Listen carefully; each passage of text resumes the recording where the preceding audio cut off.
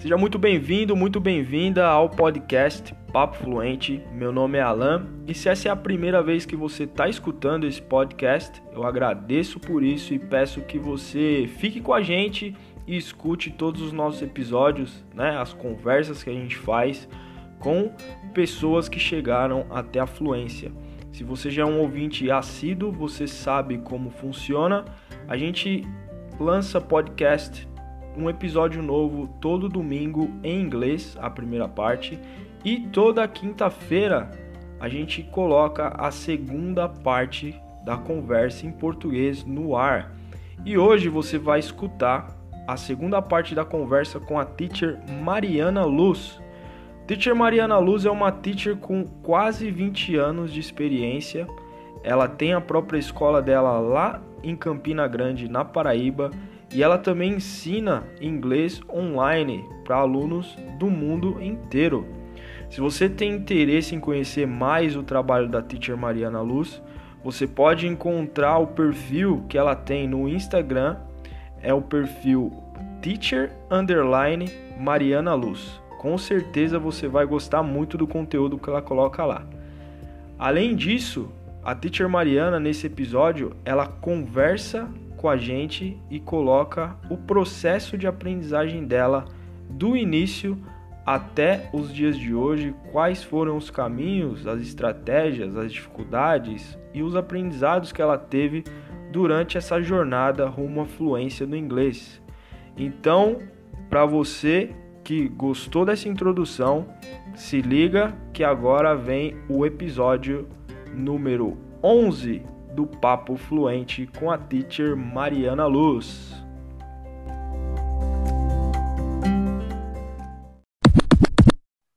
Fala pessoal, estamos de volta aqui para essa segunda parte da entrevista com a teacher Mariana. E agora a gente vai entender um pouquinho melhor da história dela, a jornada até a fluência. Vocês puderam perceber que nessa primeira parte ela comentou um pouquinho e a gente vai querer saber mais dessa história, né? Ela começou a aprender inglês bem cedo e eu queria começar já por aí, Mariana. Como é que foi essa experiência de começar a aprender inglês ainda na infância, né? Você comentou com 8 anos você teve essa oportunidade aí. Isso. Como é que foi? Então, na verdade, não, eu tô com vergonha do sotaque. Olha esse sotaque, galera. É muito bom, muito bom. Na verdade, era uma coisa que não era cobrança dos meus pais. Sim. Minha irmã não tinha essa vontade, mas chegou uma época em que eu tive muita vontade. Eu queria muito falar inglês. E eu era muito pequena. Eu tinha, 7, 8 anos, eu já queria. E aí meus pais colocaram nós duas, nos matricularam numa escola de inglês. Passamos um tempo lá, não sei dizer quanto tempo foi, eu tinha, 9 anos, eu não lembro quanto tempo, mas não foi muito tempo, eu sei que eu ainda tinha aí uns 3 anos de curso pela frente para terminar, para concluir mesmo. Só que aí eles pararam, eles não podiam mais pagar, porque escola de inglês, você pensa aí, há 22 anos atrás, 23 anos atrás, era muito caro, né? E não era uma realidade para todo mundo, não tinha tanto acesso quanto hoje. E aí eles não podiam mais pagar, eu precisei sair da escola, só que os donos da escola, eles foram muito legais comigo. Vixe, demais. Armaria. Eles falaram comigo, você é muito nova, você tem futuro e você quer fazer inglês? Eu quero.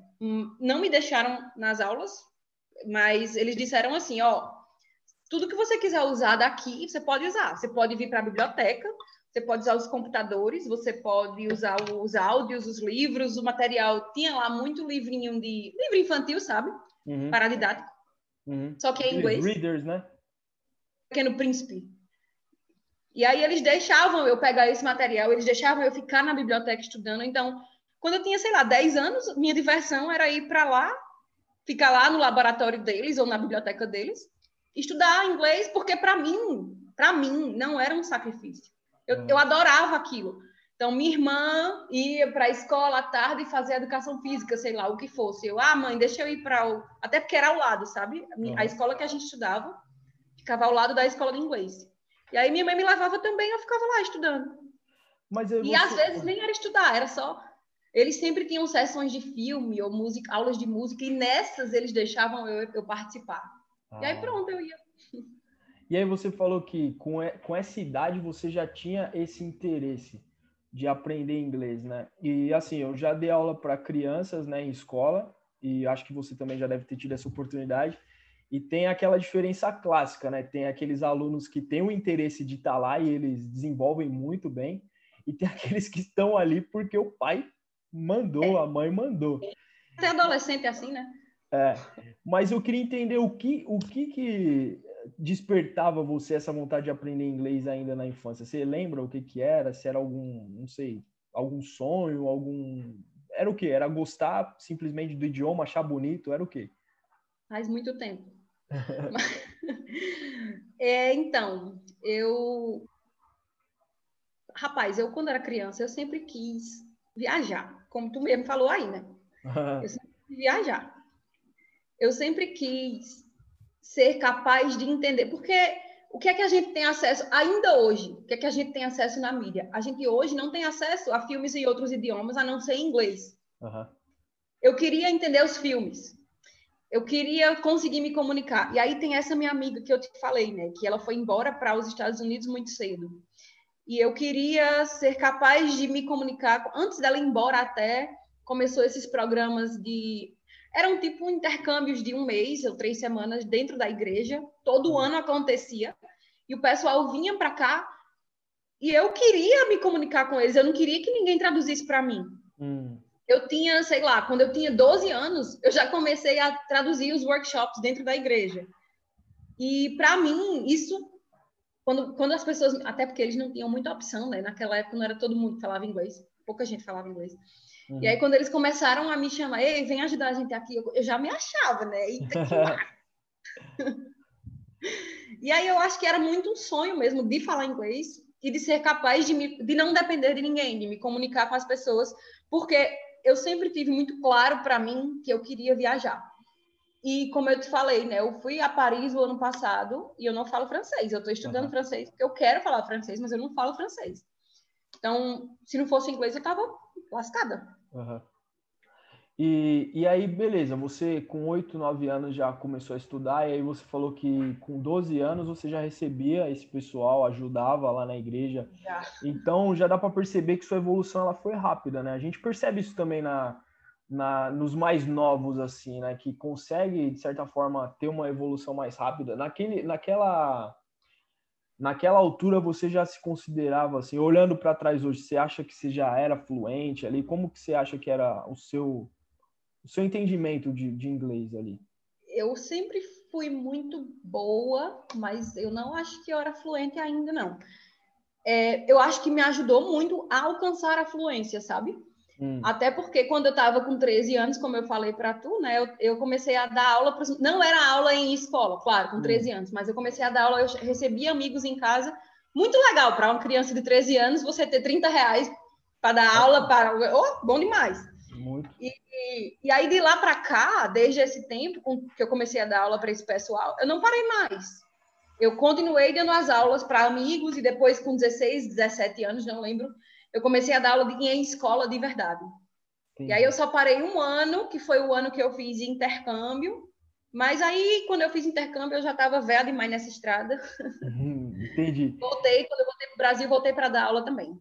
Então, já que você comentou aí do intercâmbio, vamos falar um pouco dessa experiência, né? Então, você chegou, a partir dos 13 anos, começou a dar aula particular, né? Então, ajudar os amigos e tal. Então, já foi a primeira experiência ali dando aulas de inglês, né? E aí, aos 18 anos, você foi fazer o intercâmbio. Eu fiz intercâmbio aos 20. 20 anos. Com 20 anos, você... na verdade, você começou numa escola com 17... E aí depois... Foi isso, comecei numa escola, aí fiquei lá até o intercâmbio. Aí depois eu entrei no processo do intercâmbio. O intercâmbio que eu fiz, não sei se você já ouviu falar, chama Au Pair. Já. Tá, eu fui para isso. Não sei hoje, porque hoje eu até tenho algumas alunas minhas que estão lá no intercâmbio, que foram minhas alunas e agora estão lá. O meu primeiro crossover foi com uma delas, até. Fala disso aí rapidinho, inclusive do crossover, que é muito Do bom. crossover? Então, crossover é uma série que eu tenho todo final de semana no meu perfil lá no Instagram. Esse final de semana agora, você vai saber em primeiro mão, ninguém sabe, vai ser Suíça. Nossa! Foi aluna minha também. Essa menina que vai fazer o da Suíça, ela foi aluna minha 10 anos atrás, em 2010. Muito bom. Aí ela depois foi embora para o intercâmbio dela, voltou para o Brasil só para concluir a faculdade e voltou para lá, para a Alemanha, e agora mora na Suíça. E vai ser ela sábado. Show. Sábado. Minha opinião sobre o crossover, e eu já falei isso para a Mariana, dá uma sensação que você está assistindo aqueles programas de TV. Eu até falei para ela, quem é de São Paulo, tinha um programa que passava na Bandeirantes, O Mundo Segundo os Brasileiros, né? Que é exatamente isso. São brasileiros que vivem em diversos países e eles mostram o dia a dia lá. E, cara, você vai ter essa oportunidade de acompanhar no Instagram dela lá, pô. Então, pessoal, não perde a oportunidade, vai lá, acessa o Insta e assiste o crossover que você vai gostar demais, meu. Mas falando agora da experiência do intercâmbio como au pair. Então, conta pra gente onde você foi, né? Qual cidade, qual estado, como foi essa experiência, um overall aí, tipo, qual foi a sua opinião? Quem me perguntar se eu aconselho, eu digo assim, vai embora. Melhor experiência do mundo. Tu fez intercâmbio também, não foi? Fiz. O meu então, foi sabe do que eu tô falando. Nada melhor. Eu hoje, até um dia desse, me perguntaram lá nas caixinhas de perguntas do Instagram se eu faria de novo. Faria de olho fechado. É muito bom. Eu fui ser au pair. Para minha realidade na época era a única coisa que dava. Eu não tinha condições de pagar para estudo, mas para au pair deu certo. Até porque o intercâmbio para au pair é bem barato, né? O que é que acontece? Você se inscreve com uma agência. Na minha época eu fiz com a Cultural Care, mas tem várias outras. Tem CI, tem APC, SB, tem um monte. E aí eu fui para Virgínia. Eu cheguei lá em 12 de janeiro de 2009. Faz tempo. Fazendo 12 anos já. Caramba. A gente chega em Nova York primeiro, passa uma semana em treinamento na escola, na universidade lá, e depois cada uma vai direcionada para sua casa, né? Eu fiquei na Virgínia primeiro, e depois eu mudei para Newtown, Connecticut. Na Virgínia eu morava em Burke, pertinho de Washington, D.C. Muito legal, muito legal. E, nossa, para mim, eu conheci Nova York, mas na minha opinião, Washington, D.C. é mais legal. Bem legal. O que eu queria... Pode falar. E depois eu fui para Connecticut, para Newtown. Conheci outro lugar que eu conheci que eu achei muito... Eu conheci muitos lugares nos Estados Unidos, porque é muito barato viajar lá. Sim. Mas dois lugares que me marcaram pra caramba. Eu não vivi nesses lugares, mas eu visitei e achei muito legais, todos dois. Foi Chicago e Vermont, só que eu não lembro que cidade eu fui em Vermont. Só sei que eu amei Vermont. O estado, né? E perguntando sobre o inglês, né? Mesmo tendo toda essa bagagem desde os 8 anos estudando e desde os 13 dando aula, você chegou lá, você teve alguma dificuldade em relação ao inglês em si? Não a adaptação cultural, porque a adaptação cultural é um choque mesmo. Tipo, não tem como você se preparar o suficiente, você vai sentir. Não, mas o inglês... Não. Graças a Deus, porque eu senti foi uma sensação tão esquisita lá em Paris, quando eu olhava para todo lado e eu não entendia ninguém falando nada, que eu fico pensando, do céu, como é que as pessoas vão para o intercâmbio sem falar? Não, para mim não foi difícil. Eu fui sem falar, mas com o inglês bem...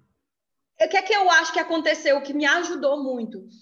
Eu nunca parei de fazer aquele trabalho voluntário que eu te falei na igreja. Então, todo ano, durante um mês, eu estava imersa.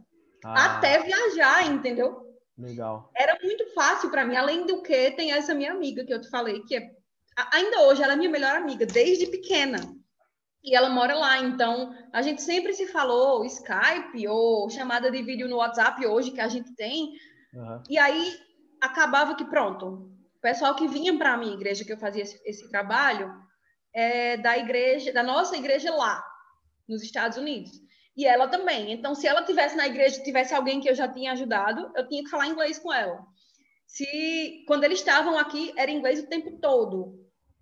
E como eu estava já dando aula há muito tempo, acabava que eu já tinha muita prática com nativos e o inglês estava muito inserido no meu cotidiano. Então, para mim, não foi difícil. Mas eu conheço muitas pessoas que têm o inglês muito bom aqui, chega lá e sente um pouquinho de dificuldade.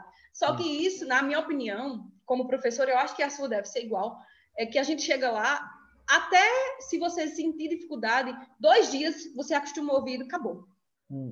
Não é difícil. Para quem já tem o idioma, a dificuldade é bem menor, né? Sim. É porque é aquela coisa, né? O inglês da vida real e também tem muita coisa envolvida, tem muita variável na comunicação. É verdade, isso aí é.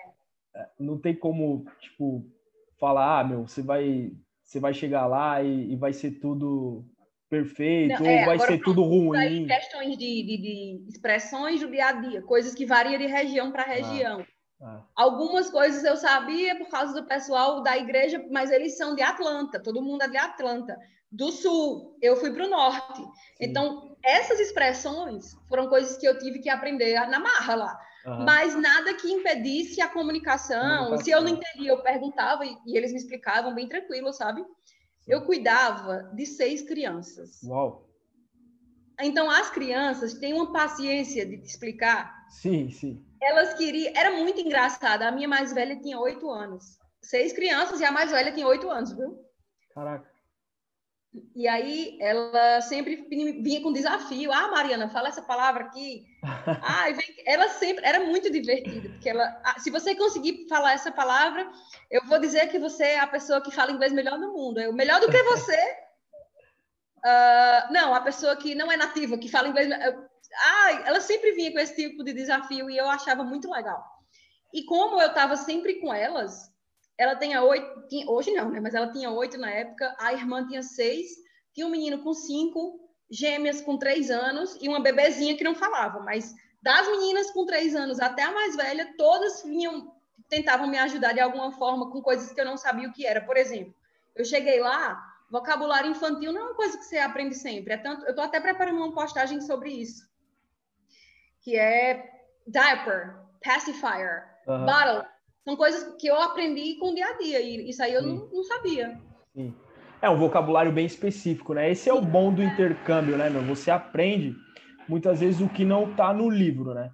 E uma dica, né, meu? Você ter aula com uma professora como a Mariana e que teve essa experiência, ela consegue agregar muito mais do que só o idioma. Tipo, a experiência cultural vem junto, entendeu? Então, pô... Legal, o intercâmbio é um negócio que eu sempre... Às vezes as pessoas me perguntam, melhor estudar inglês no Brasil ou fazer um intercâmbio? Olha, se tu tem a oportunidade de fazer o intercâmbio, vai embora. Vai embora. Mas é bom eu estudar inglês antes? Se você tem a oportunidade de estudar inglês antes, ótimo, porque você não chega lá perdido. Mas, meu, intercâmbio é demais, demais, demais. Eu faria quantas vezes fosse possível. Eu aconselho demais também. Inclusive, na escola onde eu trabalhava, eu falava que eu tinha feito intercâmbio e todo mundo vinha com as mesmas perguntas. Mas, teacher, você acha que eu tenho que estudar mais quanto tempo para eu ir para o intercâmbio? Eu falava, você não era nem para você já estar aqui, velho. Era já para você ter ido. Vai. Não tem essa. Lógico, quanto mais você se preparar, se você tiver essa condição, beleza. Mas todo mundo acha que é algo que você tem que se preparar muito, chegar lá. Vai. Nem que for para passar um mês, 2 meses, entendeu? Você tem a oportunidade se você precisa escolher, eu vou fazer um curso no Brasil ou eu vou fazer um intercâmbio. Eu só posso um dos dois. Então vai embora. Vai embora. Agora, se você pode estudar aqui para chegar lá sem estar perdido, ótimo também. Melhor ainda. Beleza. Com essa experiência, até não sei como eu pergunto. Geralmente eu pergunto isso para a galera assim. Porque comigo foi bem...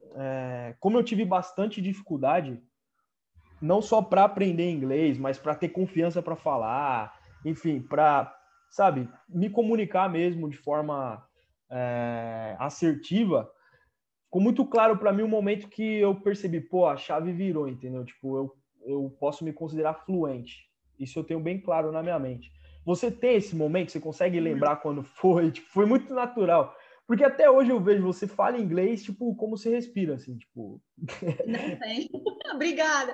Não, não tenho. Eu acho que eu vou ter esse estalo na mente, sabe? Quando eu conseguir finalmente falar francês. Inglês eu tá. não tenho. Mas eu era muito pequena. Então, meio que quando eu comecei a mim... Porque, assim, existe uma diferença, como você falou, né? Quem estuda inglês de pequenininho, porque o pai obriga, às vezes até cria resistência, né? Mas quem estuda inglês de pequenininho porque quer, que foi o meu caso, quanto mais você viesse com coisa nova para me ensinar, mais eu queria aprender. E eu não estava satisfeita de conseguir pronunciar, fala aí, world. Aí eu falava word, e a pessoa dizer que tá certo. Para mim não era suficiente, eu queria falar perfeito, eu pequena. Então, eu acho que a fluência para mim, quando ela chegou, sei lá quando ela chegou. Mas foi bem natural. Foi bem natural. Eu era muito pequena. E aí, assim, eu não acho que eu com 12 anos, eu já falava muito bem, não. Mas eu acho que eu conseguia perceber e melhorar se fosse preciso, entendeu? Até porque, convenhamos, né? Hoje, com 32 anos, eu não tenho o tempo que eu tinha e nem a energia que eu tinha e nem a disponibilidade e a dedicação que eu tinha aos 12, porque aos 12 eu ia para a escola e estudava inglês e ponto final.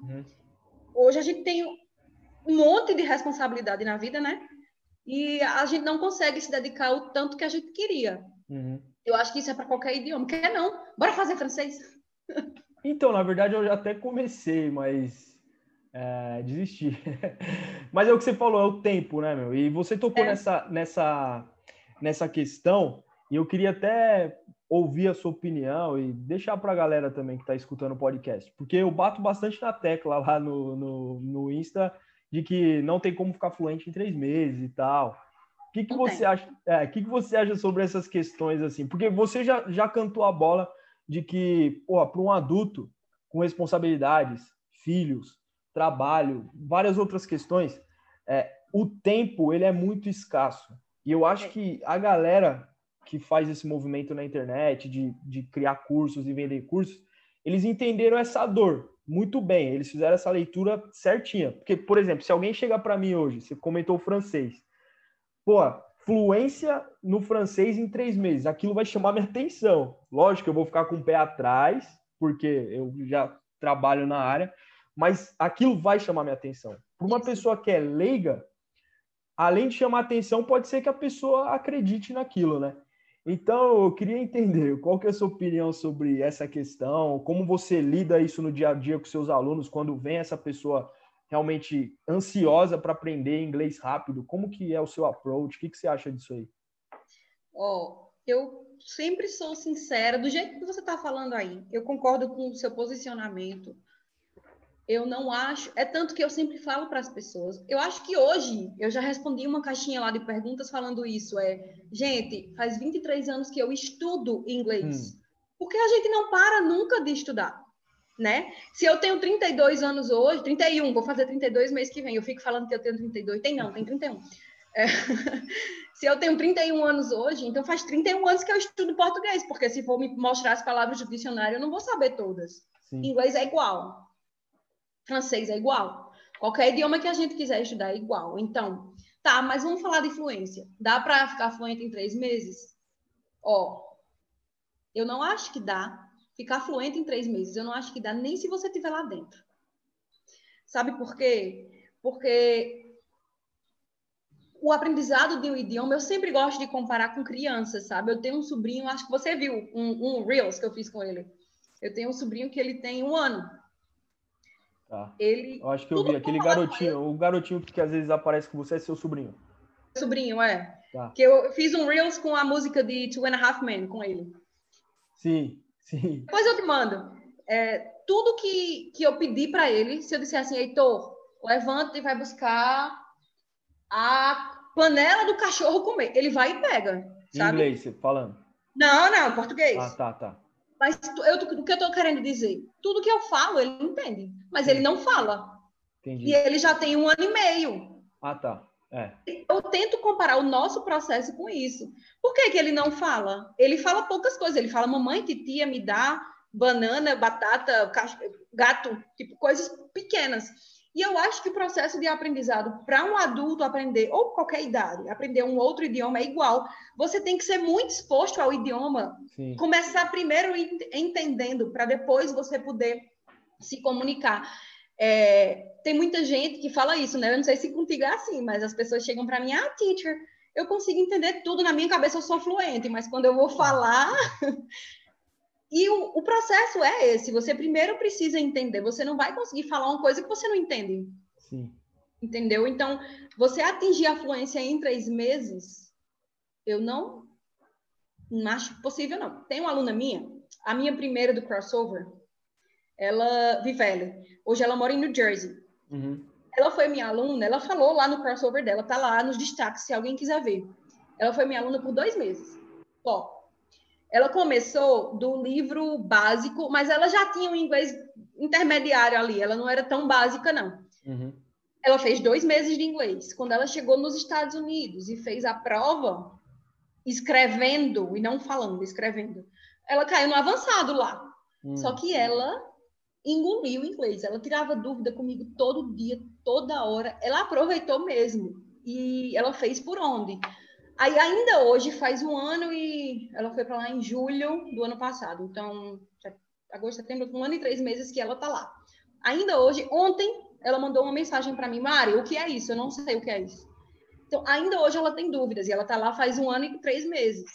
Então, por que que as pessoas acham que em 3 meses de aula apenas vão conseguir ficar fluentes? Não dá, gente. É uma ilusão. E quem chega para mim, eu digo assim, ó, eu não prometo isso, eu não prometo prazo, até porque o mérito sempre é do aluno. A gente dá a ferramenta, sabe? Sim. A gente explica, a gente mostra como é. Eu acho que o professor é fundamental, mas a gente não tem como abrir a cabeça do aluno e colocar o conhecimento lá dentro. Se ele não tiver um esforço próprio, não vai. E aí, sei lá, sempre que alguém me pergunta, eu falo assim, não prometo isso. Mas porque em tal canto falou que eu vou conseguir aprender em 1 ano. Do fundo do meu coração, pode ir para lá. Eu falo isso também. Eu não vou ficar chateada, a amizade é a mesma. Uhum. Inclusive, eu já recebi gente de volta, sabe? Gente que foi para lá e voltou. É o que acontece, é o que geralmente acontece mesmo. Eu acho que você falou tudo. Não dá, Alan, não dá para você dizer, você vai ficar fluente em tanto tempo. Isso não existe, meu Deus do céu. É o que eu falei, acho que a galera entendeu uma dor e veio com uma solução, mas que é aquilo, né, meu? Enquanto eu tiver a oportunidade aí de espalhar a palavra a respeito disso daí, eu vou fazer, porque eu acho que é uma coisa que, de certa forma, a gente ajuda, né? Sem querer desmerecer o trabalho de ninguém, mas eu acho que quem é sério sabe que demora um pouquinho mais. Mas beleza, falando um pouquinho agora da sua experiência como professora, aí você teve essa oportunidade de ir para os Estados Unidos, fazer um intercâmbio, e aí voltou, como é que foi a volta para o Brasil? Você já chegou dando aulas novamente, isso sempre teve claro como um objetivo, não, eu quero voltar, eu quero dar aula, como é que foi isso? Nunca parei, sempre voltei dando aula, nunca parei. Cheguei aqui de volta no final de 2009 e janeiro de 2010 eu estava dando curso de férias já, lá no CCAA. Então você já foi para uma escola, você procurou uma escola, foi trabalhar? Quem me mandou para os Estados Unidos, a agência por onde eu fiz o intercâmbio, era o representante da agência, é o dono da escola aqui. Entendi. E aí, quando eu fui fazer o intercâmbio, eu tive que fazer uma entrevista em inglês com ele para poder ele, confiar de eu ir, porque para saber se eu ia entender ou não. Uhum. E quando eu fiz essa entrevista, antes de embarcar, ele já disse: quando você voltar, você vem dar aula aqui. Uau! Eu já voltei para lá. Já tinha um emprego, então, garantido. Foi, desse jeito. Eu já voltei para lá, direto. Aí você ficou lá quanto tempo? Tá lá até hoje? Como é que foi isso? Muito tempo. Não, tô lá até hoje não. Eu fiquei lá 9 anos. Caraca. Aí eu saí para abrir a minha própria escola, o meu próprio curso, que eu abri, que eu digo assim, o curso funciona como, eu acho que você já deve fazer igual também. São 3, 4 alunos por turma no máximo, eu não pego mais que isso, para dar mais atenção, né? Entendi. Tem turmas com 2 alunos só, Uhum. E acaba que funciona meio que como uma aula particular, mas eles têm contato entre si, eles têm com quem praticar. Legal. E aí acaba que é mais rápido, né? Vai mais rápido, anda mais rápido, mas... E ao mesmo tempo a gente consegue dar atenção para todo mundo. Sim. E aí eu abri CNPJ mesmo, empresa mesmo, para questão de contrato, de emissão de certificado, sabe? Essas coisas tudo. Sim. Mas depois que eu abri a escola, eu não sei como funciona aí, mas as escolas aqui de inglês, escolas grandes, elas não querem que você tenha vínculo com outras escolas. Então, por isso, eu não estou mais em nenhum lugar. Eu estou sozinha. Então você tem a sua própria escola. Isso eu não sabia. Você tem a sua própria escola. Tá fechada, né? Tem uma sala de aula aqui do lado da minha casa. Eu vou construir, mas tá fechada a pandemia. Estou dando aula só. Entendi. Então você tem a sua escola. Então o pessoal que... Você mora em Campina Grande, é isso? Campina Grande. Então, galera, de repente, se tiver alguém de Campina Grande ouvindo aí, procura a Teacher Mariana aí, procura saber um pouco mais da escola. O nome da escola qual é? Enlighten English. Enlighten. E aí, funciona, é muito... O que meus alunos gostam, chega para mim, eu não sei, deve ser igual com você também. Teacher, não quero mais ir para a escola grande, eu não quero ficar num curso gigante com um monte de gente, eu não quero demorar um ano num livro, enfim. E aí, o nosso, no caso, se você e eu também, diferencial é que a gente tem muita pegada é personalizado. Sim. É para você. Eu tenho uma turma, Alan, de senhoras, eu tenho uma aluna que tem 75 anos. Que bom. É muito divertido, sabe? Elas colam, sabe o que é colar, né? Sim. Fica Meu espiando Deus a do prova céu. uma da outra, fica vendo a atividade da outra. Porque tem Legal. lugar que fala filar. Aqui a gente fala Não, aqui colar. é cola, é cola. Pronto. Elas colam o tempo todo. Elas conversam, elas pedem recreio, elas pedem teacher, deixa para você só 2 lições e não 4, sabe? Deixar para você em dupla. É muito engraçado, muito engraçado.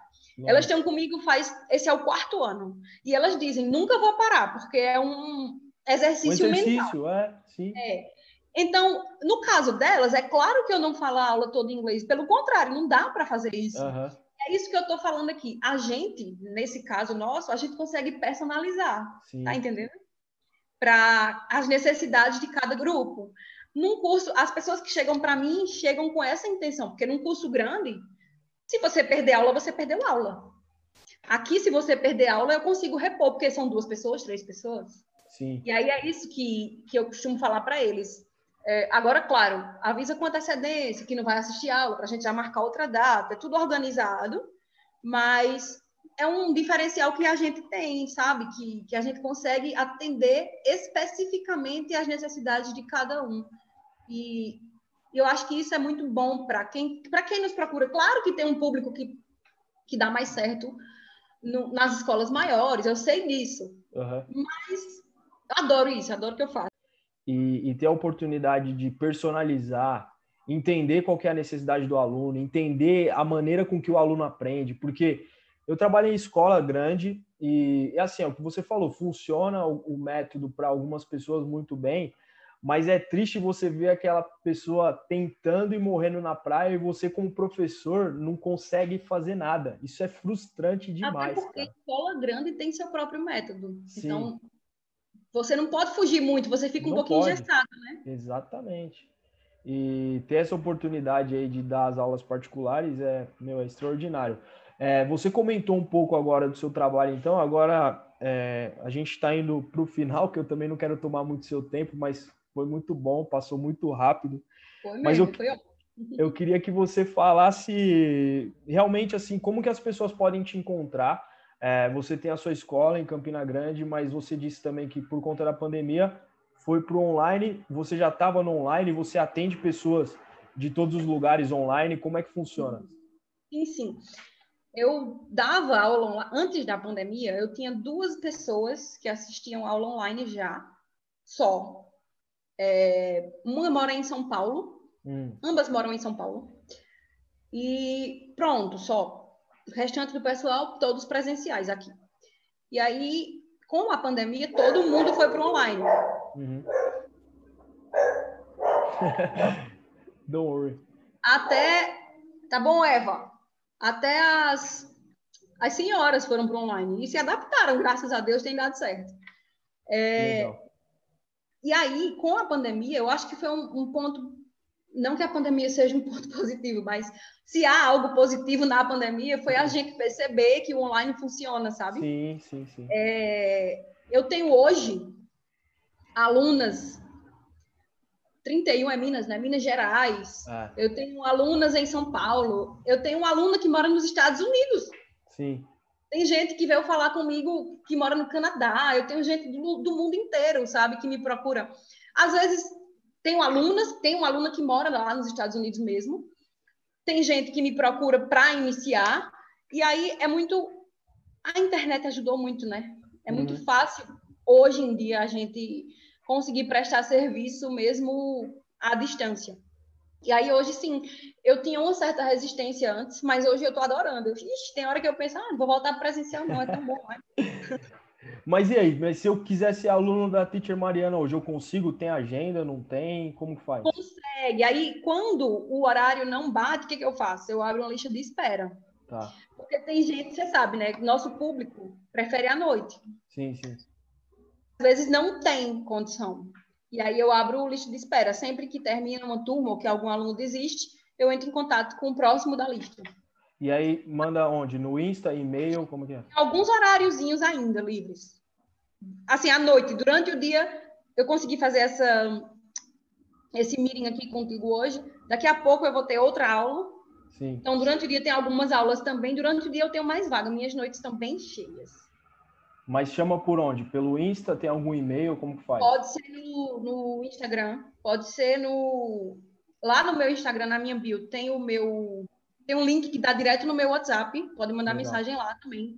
Pode mandar e-mail para mim. Vou até deixar o meu e-mail lá na bio também, que eu não deixei, bem lembrado.